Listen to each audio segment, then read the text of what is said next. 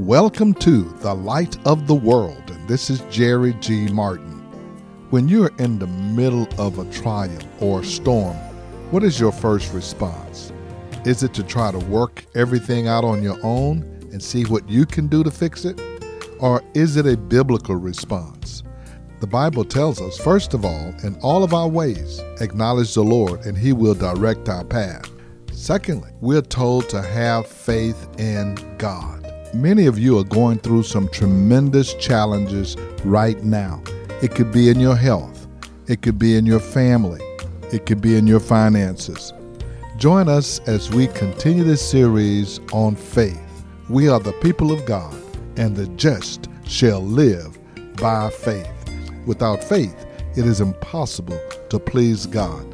Come and go with us as we walk in the light of God's Word. When Jesus went into the temple in Mark chapter 11, he saw how the merchants and money changers were operating in the temple, and he became outraged. We talked about that a few weeks ago when he said that his house shall be a house of prayer. You know, he overturned the tables of those who were buying and selling and didn't allow anyone to come through the temple courts with any merchandise. And then he made that statement and summarized one of the primary purposes of the church. He said, "My house will be called a house of prayer." It would be called a house of prayer because that will be the activity for which it is known for. Why are you going to call it the house of prayer? Because that's what goes on there. It will be called a house of prayer because when you go there, that's what you will experience. But Jesus took advantage of this same occasion to teach some principles of prayer that would help his disciples, and it's going to help us today to have an effective prayer life. You don't have to tell me, but I know that you are going through something. And almost everyone is going through something that they don't know how to get it done, and they don't know what God's doing. They don't know how it's going to work out, and they're still trying to figure out why God hadn't done what you thought He should have done. Why that child of mine ain't acting right. Why is my health not right? Why is my family not right? Why my marriage is suffering? Why all these kind of things? Why I don't have the kind of job I want to have? How come I ain't got no husband? And Lord, you know what I want. All of that. Everybody got something. If you don't have it now, you're going to need it tomorrow. But I want to look at this passage. I think whenever we read it, we just kind of go through it a little bit because we want to get to one part that sounds really good. But before I can get there, and I'll get there eventually, there are some other things that I want to share. In Mark chapter 11, verse 11, Jesus entered Jerusalem and went to the temple. He looked around at everything, but since it was already late, he went out to Bethany with the 12. We talked about that last time. He came and looked, and he left. What we didn't talk about was verse 12, because I didn't want to focus on this, but I'll share today. The next day, when they were leaving Bethany, Jesus was hungry. Seeing in the distance a fig tree in leaf, he went out to find out if it had any fruit. When he reached it, he found nothing but leaves, because it was not the season for figs. Then he said to the tree, "May no one ever eat fruit from you again." And his disciples heard him say that. Now, in the middle here is where between verse 14 and verse 20 is when Jesus went in the temple and overthrew the money changers and had that statement about this house should be the house of prayer. But then in verse 20, in the morning as they went along, they saw the fig tree withered from the roots.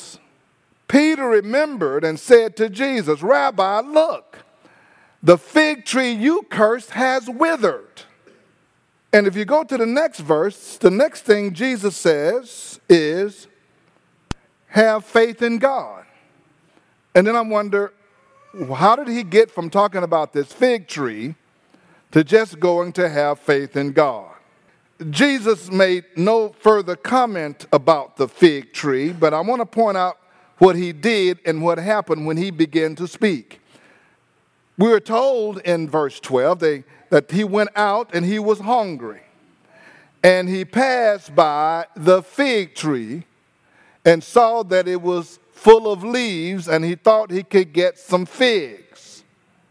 But as he looked at it, there were no figs on the tree, so the tree was perpetrating. But the scripture tells us it was not time or the season for figs. So in Jesus' mind, I believe he's saying, since it's not time or season for figs, it ought not be time and season for leaves. Now that's a whole nother sermon about some of you who got leaves but no figs. I'm not going to stop there today. But Jesus looked at it and Jesus said, okay, since you're perpetrating, nobody's ever going to eat figs off of you. I curse you, and that's it for you. And he went on about his way, and the disciples went on about their way. The next day, they came back, and Peter said, hey, look at that tree. It's dead. Jesus is kind of like, so what did you expect? Now, not only was the tree dead, so to be sure that you understood that it's not just overheated and the leaves are withered, it said it was dead from the root. One day it's full of leaves, the next day it's dead from the root. So I want to point out what Jesus did and what happened when he spoke. Verse 14, we read that he said to the tree. And then it said his disciples heard him speak. Peter said in verse 21, Rabbi, look, the tree you cursed has withered. There seemed to be an amazement that what Jesus said came to pass. Jesus made no further comments about the tree, but he used the tree to teach a lesson.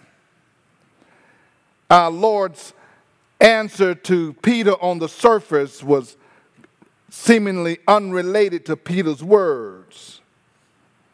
But Jesus is going to say to them, because when he gets in verse 22, have faith in God, and he says, whatever you say to this mountain, just like I said to this tree, it will be done unto you. Jesus wanted them to know that he did not curse the tree just because he had a good idea. It is by the leading of God the Father and the Holy Spirit that he spoke. That's what he's saying. I spoke it because I have faith in God. I have faith in God because I heard what God said about this tree. Jesus exercised faith in cursing the fig tree, and he wanted to press this lesson home to his disciples. Look at how Jesus responded to Peter's comment. He said, verse 22, have faith in God. I tell you the truth, if anyone say to this mountain, go throw yourself into the sea, and does not doubt in his heart, but believes that what he says will happen, it will be done for him. Therefore, I tell you, whatever you ask for in prayer, believe that you have received it, and it will be yours. Now, you've heard that over and over. But you ask yourself the question, how come I'm not getting what I say? You don't have to say that. I know. You've been praying. You were asking God. That's why you're mad at God. I've been declaring. I've been demanding. I've been speaking. I've been positive confessing. But it has not happened. Why hasn't it happened? Jesus said it was going to happen, didn't he?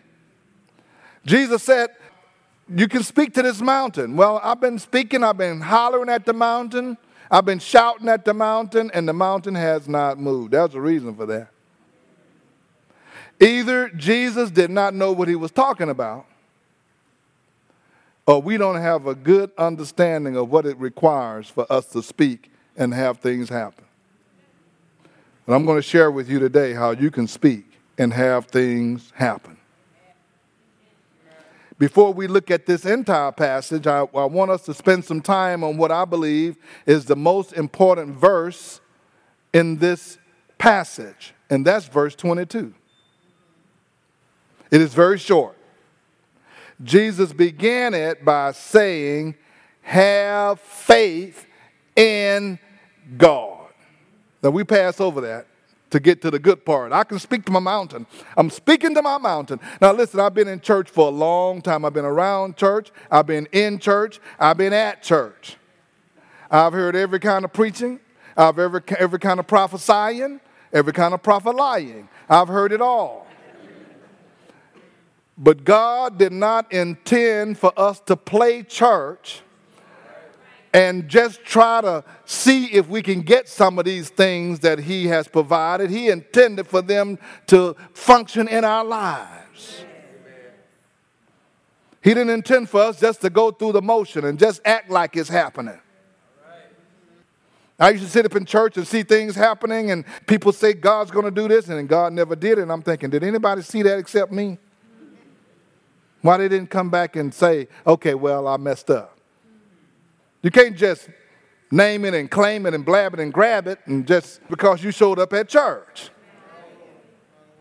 But while the people of God is frustrated and oppressed and depressed and beat down like people who don't know God, it is because we don't know how to function in the things that God has given us for his principles. And Jesus said, let me show you something that I did to this tree that you can do to whatever's going on in your life. But you need a good understanding of how to make this work for you.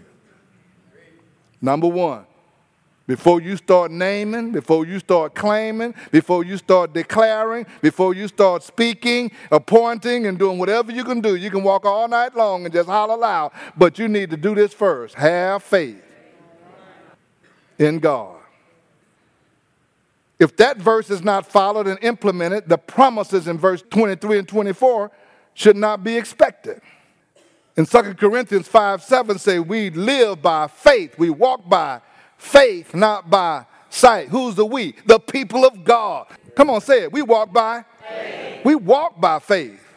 We live. We function by faith. You know, I could ask you before this sermon, what do you live by? You're going to say, well, I live by my job, my money, my good sense. No, we walk by faith. 4 times in the Bible, once in the Old Testament and 3 times in the New Testament, you will see this. The just shall live by faith. The just shall live by faith. The word faith is used more than 260 times in the scriptures. It must be an important concept. So we are told first to have faith. And if we are to have faith, what is it we should have, and how do we know when we have it? Faith is not mystical. Faith is simply believing that what God said he will do, that he will do. Faith is believing it to the point that I will take an action on it. Hebrews 11:1 says, now faith is being sure of what we hope for and certain of what we do not see. The King James said, it is the substance of things hoped for and the evidence of things that we cannot see.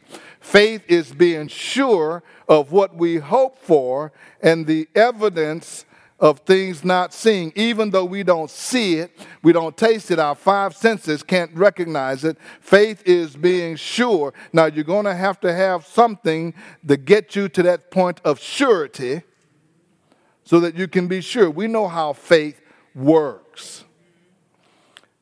When you really look at that scripture in the original, it means that faith is the title deed of things hoped for. I got the deed on what I'm hoping for, even though I do not have it in my possession.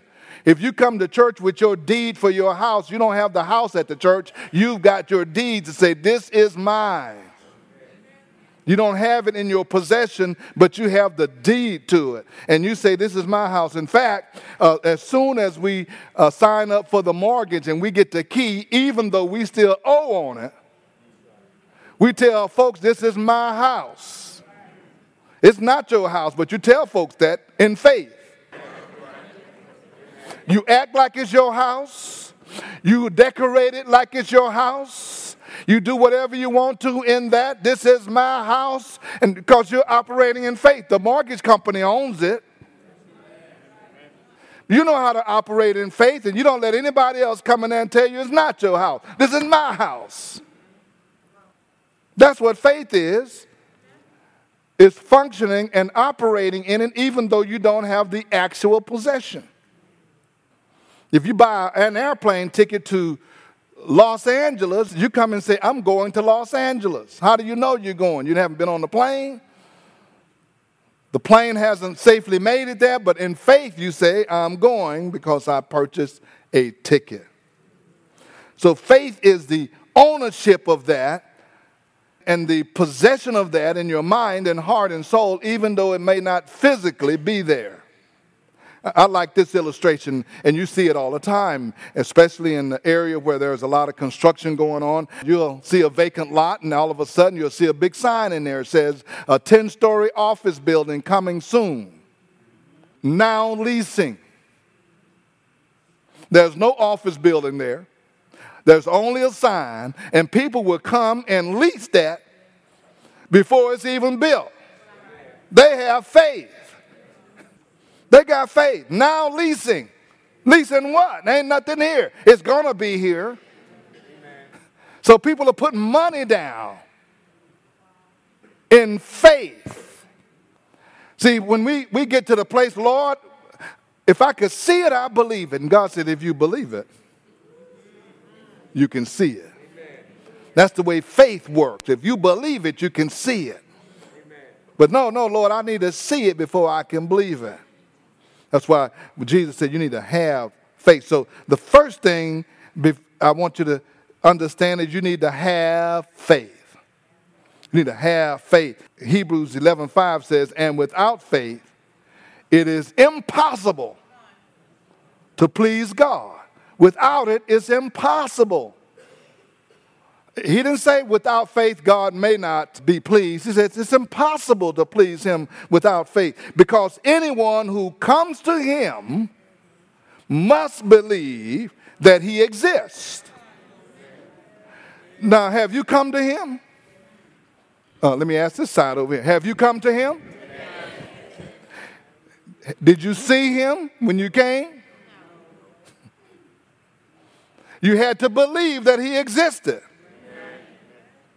So it takes faith to be saved. Right. We're saved by grace through faith. You got enough faith to come to the Lord. So you need to exercise faith to receive all the things that God has in store for us. That's the basis of your faith. You must believe in God because you must first believe that he exists. And then he says, and then you must believe that he rewards those who diligently seek him.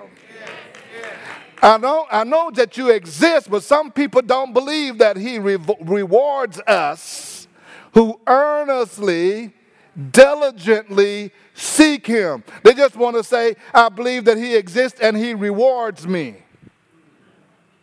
He doesn't just reward you if you ain't seeking him.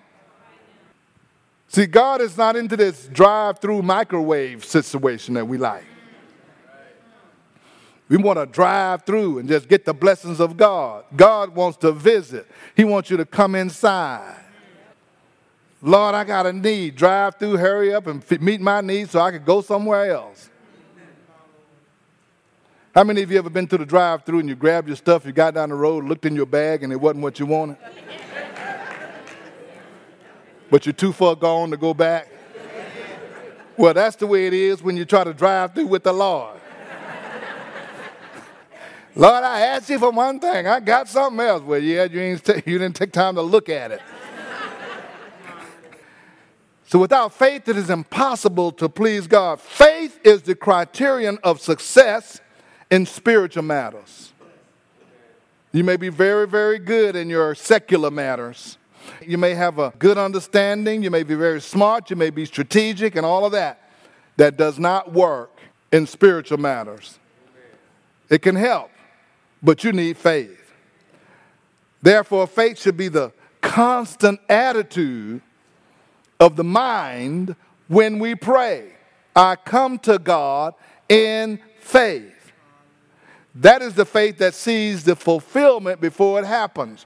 So I'm a person who lives by faith, and I come to God in faith when I pray. And Jesus tells us to have faith then. He tells us where, not only to have faith, he tells us where that faith needs to be directed. There's a difference in just having faith. He says this is where that faith should be directed. Have faith in God. He did not tell us to have faith in ourselves. Oh, I'm a powerful prayer warrior. Hallelujah. You know, when they get powerful, they start quivering in their voice.